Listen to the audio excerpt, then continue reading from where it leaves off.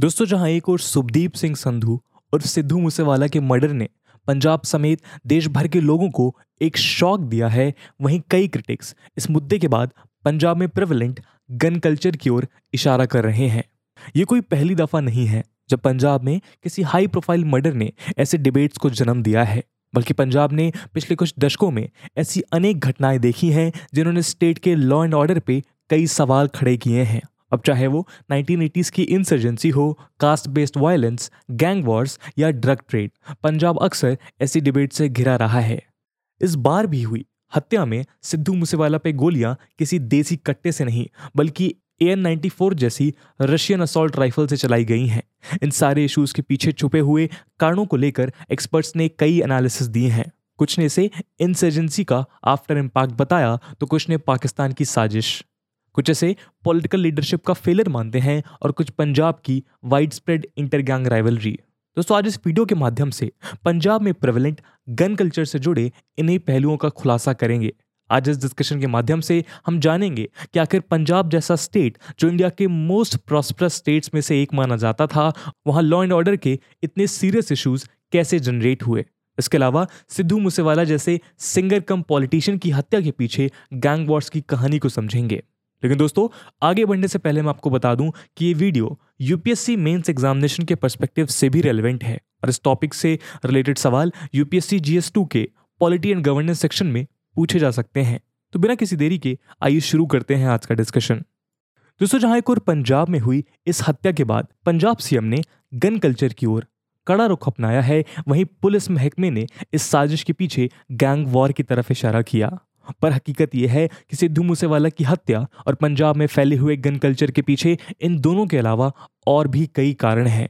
2006 में जब गैंगस्टर प्रभजिंदर सिंह डिम्पी को चंडीगढ़ में गोली मारी गई, तब से लेकर Fazilka based gangster turned politician Jaswinder Singh Rocky की हत्या ने इस बात को साफ कर दिया था कि पंजाब के गैंग्स उस स्टेट के तीनों रीजन मालवा, डोआबा और माझा में अपने पैर पसार चुके हैं।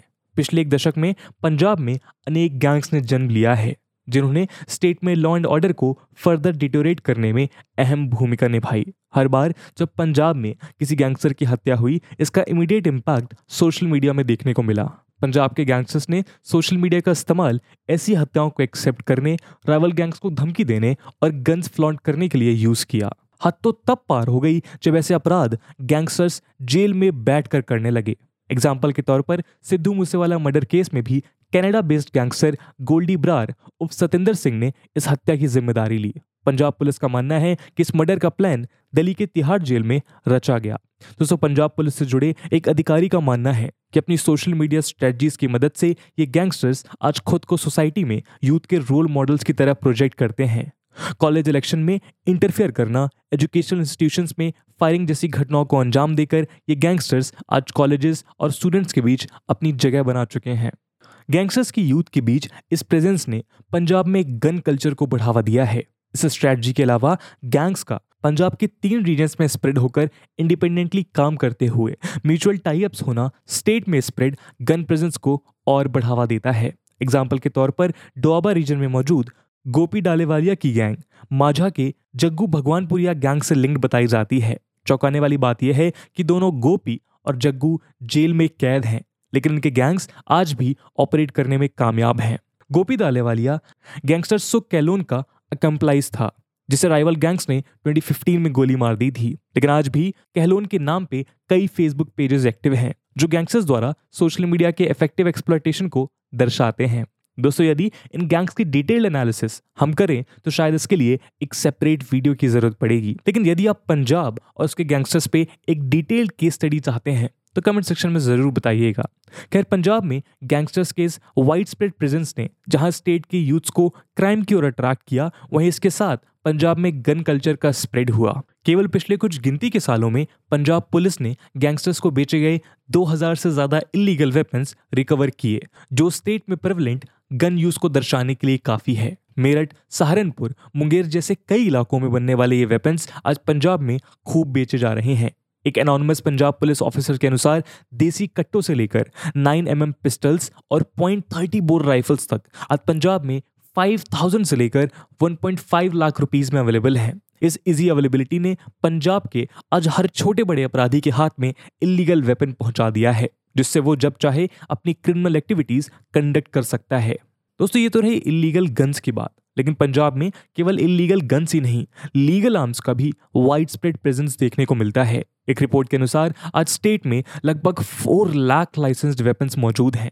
यदि इसे पॉपुलेशन वाइज कैलकुलेट किया जाए तो पंजाब में, जहां इंडिया की केवल 2% आबादी रहती है, उस स्टेट में इंडिया के 10% लाइसेंस्ड वेपन्स मौजूद हैं।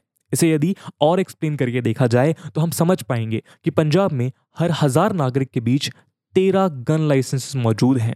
वहीं 2017 में टाइम्स ऑफ इंडिया में छपी एक रिपोर्ट के अनुसार पंजाब में हर 8900 पीपल के लिए केवल एक डॉक्टर अवेलेबल था। इन आंकड़ों से हम पंजाब में गन कल्चर के इम्पैक्ट को समझ सकते हैं। इसके अलावा पंजाब आज फेक आर्म्स लाइसेंसेस और इलीगल वेपन सेल का हब बनकर उभरा है। कई रिसोर्सेज के अनुसार कुछ साल पहले सीबीआई ने देश भर के अलग अलग हिस्सों से 12,000 से ज्यादा फेक आर्म्स लाइसेंसेस रिकवर किए थे, जिनमें सबके सब पंजाब के फिरोजपुर में इशू किए गए थे। यदि देश के दूसरे हिस्सों में फिरोजपुर ने 12,000 फेक लाइसेंसेस स्मगल किए, तो इस शहर से पंजाब में खुद कितने फेक लाइसेंस इशू किए गए होंगे, ये एक बड़ा सवाल है। इसके अलावा दोस्तों, सवाल ये है कि जहां एक और हम पंजाब में इलीगल गन्स के प्रेजेंस को गैंगस्टर्स और गैंग वॉर के प्रेजेंस से समझ सकते हैं, वहीं स्टेट में आर्म्स लाइसेंसेस की इतनी बड़ी संख्या किस कारणों से हो सकती है। आइए इसे अगले सेक्शन में समझते हैं। दोस्तों, ये तो सिखिज्म में खालसा ट्रेडिशन की शुरुआत गुरु गोबिंद सिंह जी द्वारा की गई थी, जब उनके पिता गुरु तेग बहादुर जी को मुगल एम्परर औरंगजेब द्वारा बिहेडेड कर दिया गया था। गुरु गोबिंद सिंह जी ने खालसा की नींव एक ऐसे ट्रेडिशन के रूप में डाली जहां वॉरियर्स किसी भी बेकसूर को रिलीजियस प्रोसिक्यूशन से प्रोटेक्ट कर सकते हैं। ऐसे ही अनेक ट्रेडिशन के कारण हम तब से लेकर आज तक सिख और पंजाब के अनेक वीरों को जानते हैं, जिन्होंने बहादुरी की नई मिसालें कायम की। अब चाहे वो ब्रिटिशर्स के अगेंस्ट हो या फौज में जाकर देश की सेवा करना हो, पंजाब के नौजवानों ने हमेशा जरूरत पड़ने पर मौत को खुशी खुशी गले लगाया है। लेकिन जहां एक और इन फीलिंग्स ने पंजाब को हिंदुस्तान की शान बनाने का काम किया, वहीं रिलीजियस एक्सट्रीमिज्म ने इस स्टेट में इंसर्जेंसी को भी जन्म दिया। आज़ादी के बाद 80s के दशक में पंजाब ने एक खूनी इंसर्जेंसी देखी। ये वो दौर था जब टेररिस्ट ने उन्हें अपोज करने वाले हर एक शख्स को, अब चाहे वो कोई नेता हो, सरकारी कर्मचारी हो या आम आदमी, हर एक को मौत के घाट उतारा। और इसी दौरान पंजाब गवर्नमेंट ने आर्म्स लाइसेंसेस मास स्केल पे इशू किए। हम ये कह सकते हैं कि पंजाब में वाइड स्प्रेड आर्म्स यूज का कानूनी चलन यहीं से शुरू हुआ। इसके अलावा सीनियर लीडर्स को large number of security personal allocate किए गए, जो ट्रैवल करते समय उन्हें एस्कॉर्ट करते थे। आज 2 दशक बाद भी ये चलन जारी है, जब तेज रफ्तार कार्स साइरेंस बजाती हुई एस्कॉर्ट व्हीकल्स के साथ रोड पे देखी जा सकती हैं। इन्हें ना सिक्योरिटी चेक से गुजरना पड़ता है और ना ही सिग्नल्स पर रुकने की जरूरत होती है। एक्सपर्ट्स का मानना है कि इस सिस्टम ने पंजाब के यूथ्स के बीच नेगेटिविटी स्प्रेड की है। उन यूथ्स को इस बात का एहसास है कि पावर की हायरार्की में ऊपर उठने के बाद ना तो उन्हें किसी सिग्नल पर रुकने की जरूरत है और ना ही पुलिस उनसे सवाल पूछ सकती है। और इस पावर का सिंबल चाहे कुछ भी हो, कोई लीथल गन ही क्यों ना हो। इसके अलावा इलेक्शंस के दौरान वेलफेयर स्कीम्स को मनी और मसल पावर से रिप्लेस करना पंजाब की पॉलिटिक्स का एक नेगेटिव स्टेप साबित हुआ। जिस तरह से स्टेट की पॉलिटिकल लीडरशिप ने मासेस को अपने साथ जोड़ने के लिए पावर का यूज किया, इसका सीधा असर पंजाब में गन कल्चर के स्प्रेड में देखा गया।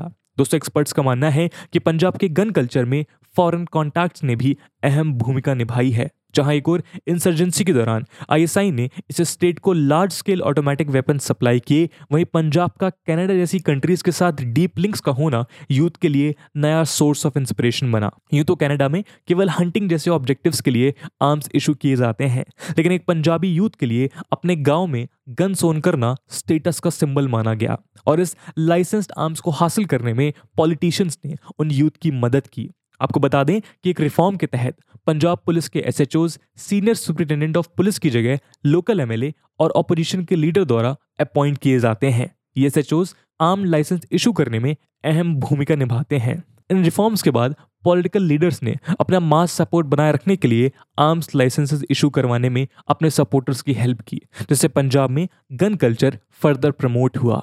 दोस्तों, उन सारे इश्यूज के अलावा पंजाब की इनइक्वालिटी और कास्ट डिवाइड ने स्टेट में वायलेंस और गन कल्चर को फर्दर प्रमोट किया।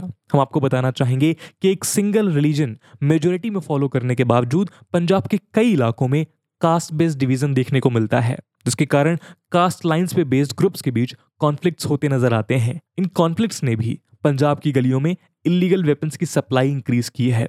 दोस्तों, इन कारणों के अलावा पंजाब में गन कल्चर और वायलेंस के प्रमोशन के पीछे एक और मेजर फैक्टर है स्टेट की एंटरटेनमेंट इंडस्ट्री। कई एक्सपर्ट्स ने समय के साथ पंजाब के बदलते हुए एंटरटेनमेंट सेक्टर की ओर अपने कंसर्न जाहिर कर इस बात की ओर इशारा किया है कि पंजाबी सॉन्ग्स और वीडियोस आज गन्स, वायलेंस, अल्कोहल और ड्रग्स यूज को प्रमोट करते नजर आते हैं। जहां इन वीडियोस के प्रोड्यूसर्स का कहना है कि ये ट्रेंड व्यूअर्स की डिमांड के अनुसार एस्टैब्लिश हुआ है, वहीं क्रिटिक्स का कहना है कि व्यूअर बेस एक्सटेंड करने के लिए प्रोड्यूसर्स ने इन थीम्स का सहारा लिया है।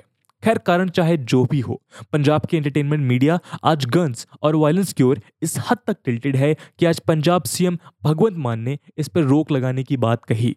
इससे पहले भी पंजाब के पूर्व सीएम अमरिंदर सिंह ने भी ऐसी एंटरटेनमेंट सोर्सेस के अगेंस्ट अपनी नाराजगी जाहिर की थी। और तो और 2019 में पंजाब और हरियाणा हाई कोर्ट को भी इस मुद्दे में दखल देना पड़ा था। इन सारी बातों से आप समझ सकते हैं कि आज पंजाब में ऐसे अनेक कारण हैं जिससे प्रेरित होकर स्टेट के यूथ गन की तरफ अट्रैक्ट हो रहे हैं। दोस्तों, सिद्धू मूसेवाला की हत्या ने आज पंजाब में फैले उन अनेक चैलेंजेस को गवर्नमेंट के सामने लाकर खड़ा कर दिया है जिसे इमीडिएटली टैकल करने की जरूरत है। जहां एक और जरूरत के तहत इशू किए गए आर्म्स लाइसेंसेस ने आज सोशल स्टेटस का रूप ले लिया है, वहीं गैंगस्टर्स ने समाज में इलीगल वेपन्स का यूज और क्राइम को फर्दर प्रमोट किया है। आज गवर्नमेंट को जरूरत है कि न केवल इन आर्म्स लाइसेंसेस को रेस्ट्रिक्ट करे, बल्कि इशू किए गए लाइसेंस्ड गन्स के यूज को भी मॉनिटर किया जाए। किसी मैरिज इवेंट में इवन लाइसेंस्ड गन से की गई फायरिंग्स सोसाइटी में अनेक इलीगल गन्स के सेल को प्रमोट कर सकती हैं। इसके अलावा आज पंजाब पुलिस को ऐसे रिफॉर्म्स की जरूरत है जहां वो पॉलिटिकल प्रेशर से इंडिपेंडेंट होकर काम कर सके। साथ ही पंजाब के यूथ के लिए आज वो समय आ गया है जब वो अपने मेंटोर को चुनने से पहले ये जरूर डिसाइड करें कि उनकी जिंदगी का मकसद आखिर है क्या। पंजाब ने देश और दुनिया को ऐसे अनेक टैलेंट्स दिए हैं जिनके नक्शे कदम पर चलकर यूथ देश और स्टेट का नाम रोशन कर सकते हैं। गैंगस्टर्स और मसल लॉर्ड्स को फॉलो करना उन्हें जेल के सिवा और कहीं नहीं पहुंचा सकता। दोस्तों, इस मुहिम में सोशल मीडिया पे गवर्नमेंट द्वारा इफेक्टिव कंट्रोल रखना एक डिसीजिव स्टेप साबित हो सकता है। तो दोस्तों, ये था आज का एनालिसिस जहां पे हमने डिस्कस किया कि पंजाब में कैसे ये गन कल्चर धीरे धीरे फैला और उसके बाद उस कल्चर ने अपनी गिरफ्त पंजाब की यूथ पे बनाई। इस पूरे एनालिसिस को लेकर आपका क्या ओपिनियन है, कमेंट सेक्शन में जरूर बताइएगा।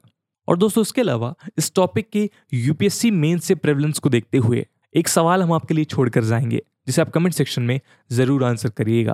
और आपका सवाल है, how prevalent gun culture in Punjab shows traces of insurgency which state had faced in 1980s। And with this question my friends, that's it for the video. I hope आपको video पसंद आई होगी और अगर पसंद आई है तो अपने दोस्तों के साथ शेयर करना बिल्कुल मत भूलिएगा। हम मिलते हैं अगले वीडियो में, तब तक के लिए जय हिंद, जय भारत।